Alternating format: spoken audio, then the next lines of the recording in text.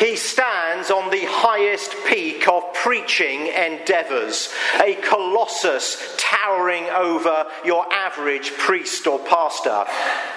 Those of us who occupy the foothills of Mount Sermon can only gaze adoringly at his feet, because that's all we can see of him. So far above us does he tower.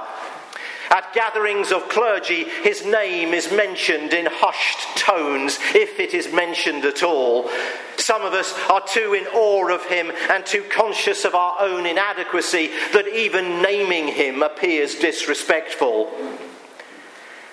Donald Thomas, but you can call him Your Majesty. Quite simply, he is listed in the Guinness Book of Records as having preached the longest sermon ever delivered. A challenging 93 hours. God's filibuster. There are no reports of any survivors. And you'll be pleased to hear that his record is in no danger this morning. Actually, researchers by social scientists have found that if you took everyone who has ever fallen asleep in a sermon and laid them end to end, they'd be much more comfortable. Now, if you think that achievement is impressive, then you're going to love an Episcopal priest from Lake Onion, Michigan, named John Albrecht, because he is in the Guinness Book of Records for an equally superhuman feat at the other end of preaching. The shortest ever sermon. Now we're talking. Now, for the sermon to pass the scrutiny of the judges, it had to meet 3 criteria. It had to make sense, like that's ever stopped us. It has to be on a Christian theme or Bible passage, and it has to say something meaningful. So, Sunday morning arrives. The parish is eager, excited, gripped by anticipation. They've gone into the highways and byways and called lost sheep to flock to the safety of their pen, where they may graze serenely on the verdant pasture provided by their shepherd. The press are there because they have heard the good news. Mountains will move, hills will tremble, metaphors will be mixed and infinitives split. Not a pew is empty and not a breath is drawn as Albrecht climbs into the pulpit, mind clear, heart bold. From his fortress, 3 feet above contradiction, he surveys the massed ranks of God's people, utters a silent prayer that the Holy Spirit will give him a message worthy of God's ambassador, shuffles his notes and proclaims, love. And with that, he bows his head, turns and descends the mountain back to the world of humans. And that was it. Now, I would do that too, but I'm very careful not to plagiarise.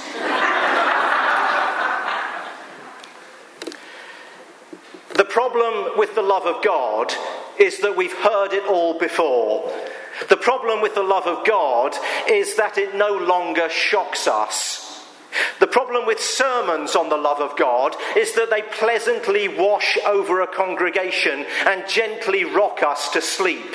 They are like those phone apps of ambient music that you listen to at bedtime that cuddle you into unconsciousness.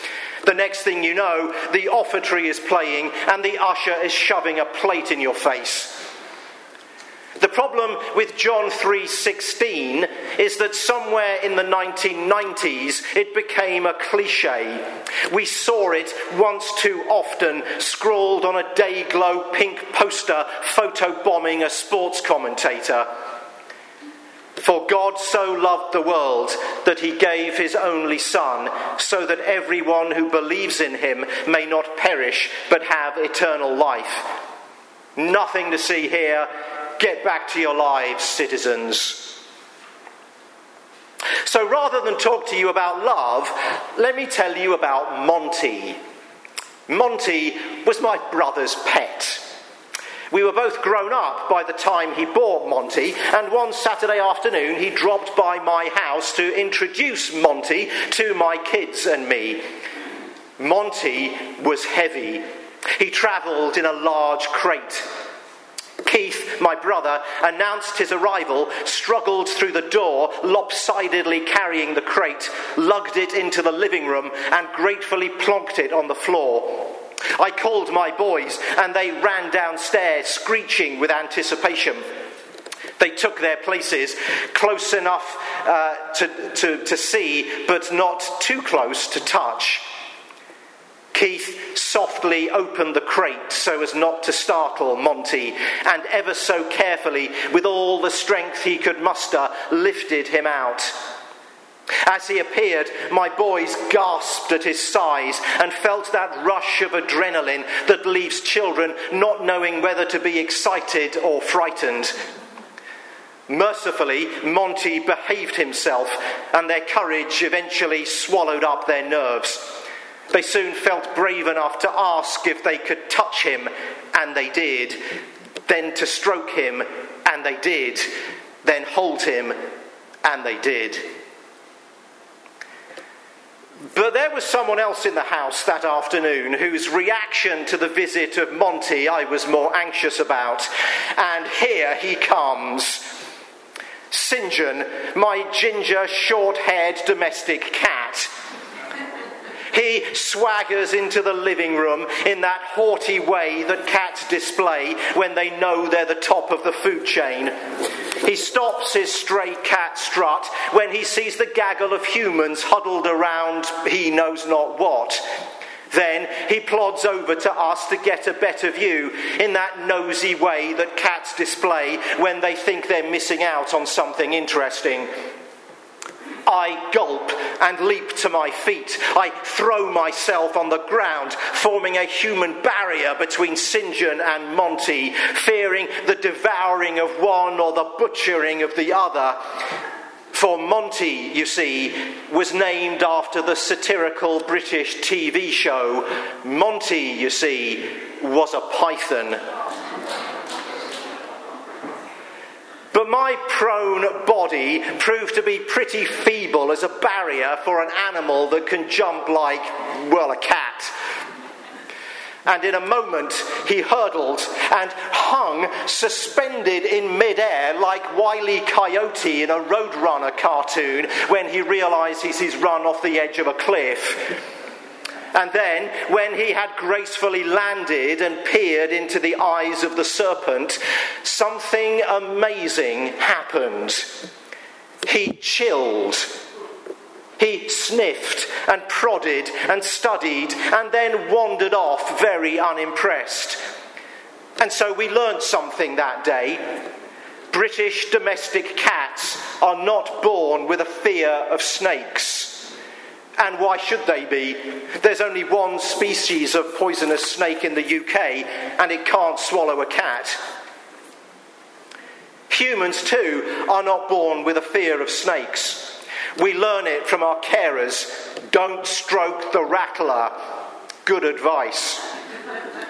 Snakes and death, death and snakes. No matter how you say it, it always sounds true. They go together like complaining and unhappiness. We usually think that complaining is caused by unhappiness, but ancient Israel discovered the opposite is true. Unhappiness is caused by complaining. We read it in the Hebrew lesson. Why have you brought us up out of Egypt to die in the desert? There is no bread and no water, and we detest this miserable food. How is it possible to look back on slavery with nostalgia? But unhappiness follows complaining. In this case, the unhappiness is an infestation of poisonous snakes. Many people die, but many people are healed. God provides a balm, an antidote to the venom. a bronze snake on a stick. Look at the snake and be healed. Behold the thing that will kill you and live. Consider your sin and be free. Don't do a St. John, merely examining the snake and walking away.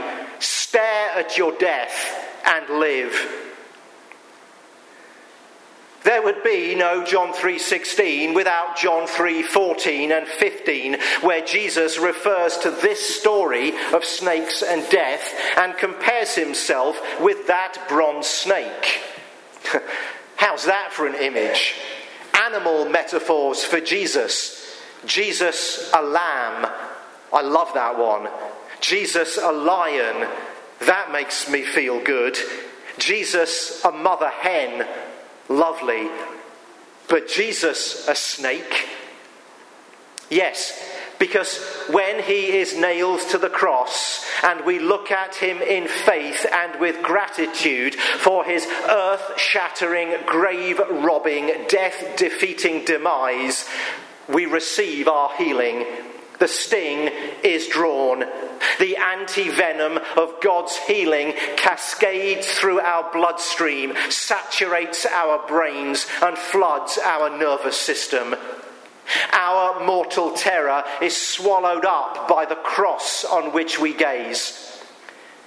It's that Ash Wednesday shock, being told that you're dust, you're going to die. Now live like it. It's a month into Lent, and just in case we've forgotten it, here it is again. You're going to die. Look it full in the face. Sense it lurking in your shadow. Feel its icy breath on your neck. And then receive the antidote. The antidote to my waywardness and yours, my moral lapses and yours, our alienation from God, creation and each other, is the death of Jesus. In God's creation, the cure for bacteria is bacteria. The cure for snakes is a snake. And the cure for death is a death.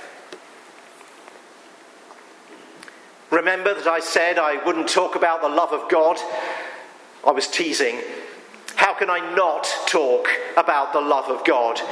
Woe to me if I do not preach the gospel, says our patron Paul, and God's love is the gospel. God's vast, irresistible, indescribable, transforming, liberating, exhilarating love. You can't stop it, you can't limit it, you can't deflect it or oppose it.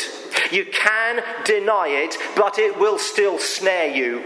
Take up mental arms against it, but it will still overwhelm you. Build barriers to it, but you will never prevent it scaling your walls and ravaging your heart. There is nothing you can do to make God love you less. Let me say that again. There is nothing you can do to make God love you less. There is nothing you can do. Nothing you can do to make God love you less. Nothing. Nothing. We have read the 10 Commandments this morning. You can choose to go out from here and intentionally break all 10 of them. You can.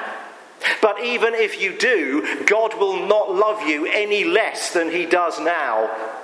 His heart will break the way any parent's heart breaks when it sees its child destroying themselves. But he will not love you any less than he would if you went out here and served the world. The problem with the love of God is not that we've heard it all before. The problem with the love of God is that maybe we've not even begun to grasp it yet. The problem with the love of God is that it is so unfair. He refuses to treat people the way they deserve. He will not be bullied by sin-fixated Christians into damning sinners and smiting the godless. He won't. He can't. He won't have his arm twisted by anxious, insecure preachers into loving the righteous more than the unholy, churchgoers more than pagans, Christians more than Muslims. He will not be forced into acting against his nature by mere mortals, and his nature is to love and to love and to love. He can do no other. When you see a snake, remember that. Jesus lifted high on a cross to give and give and give because he loves and loves and loves. And there's nothing you can do about it. Turns out Father Albrecht was inspired. Not only will you never forget his sermon and can now quote it in its entirety to anyone who is interested, but he will be in the Guinness Book of Records for all time unless someone comes along with a sermon that consists of a single word of fewer than 4 letters. But if they do, they will not find a word that speaks more fluently and loudly than the one he chose. For in that one word, the 4th word of the most famous Bible verse of all, he sums it all up. The nature of God, the heart of Jesus, and the command that propels us out of our self-absorption to live for Christ and his world. Amen.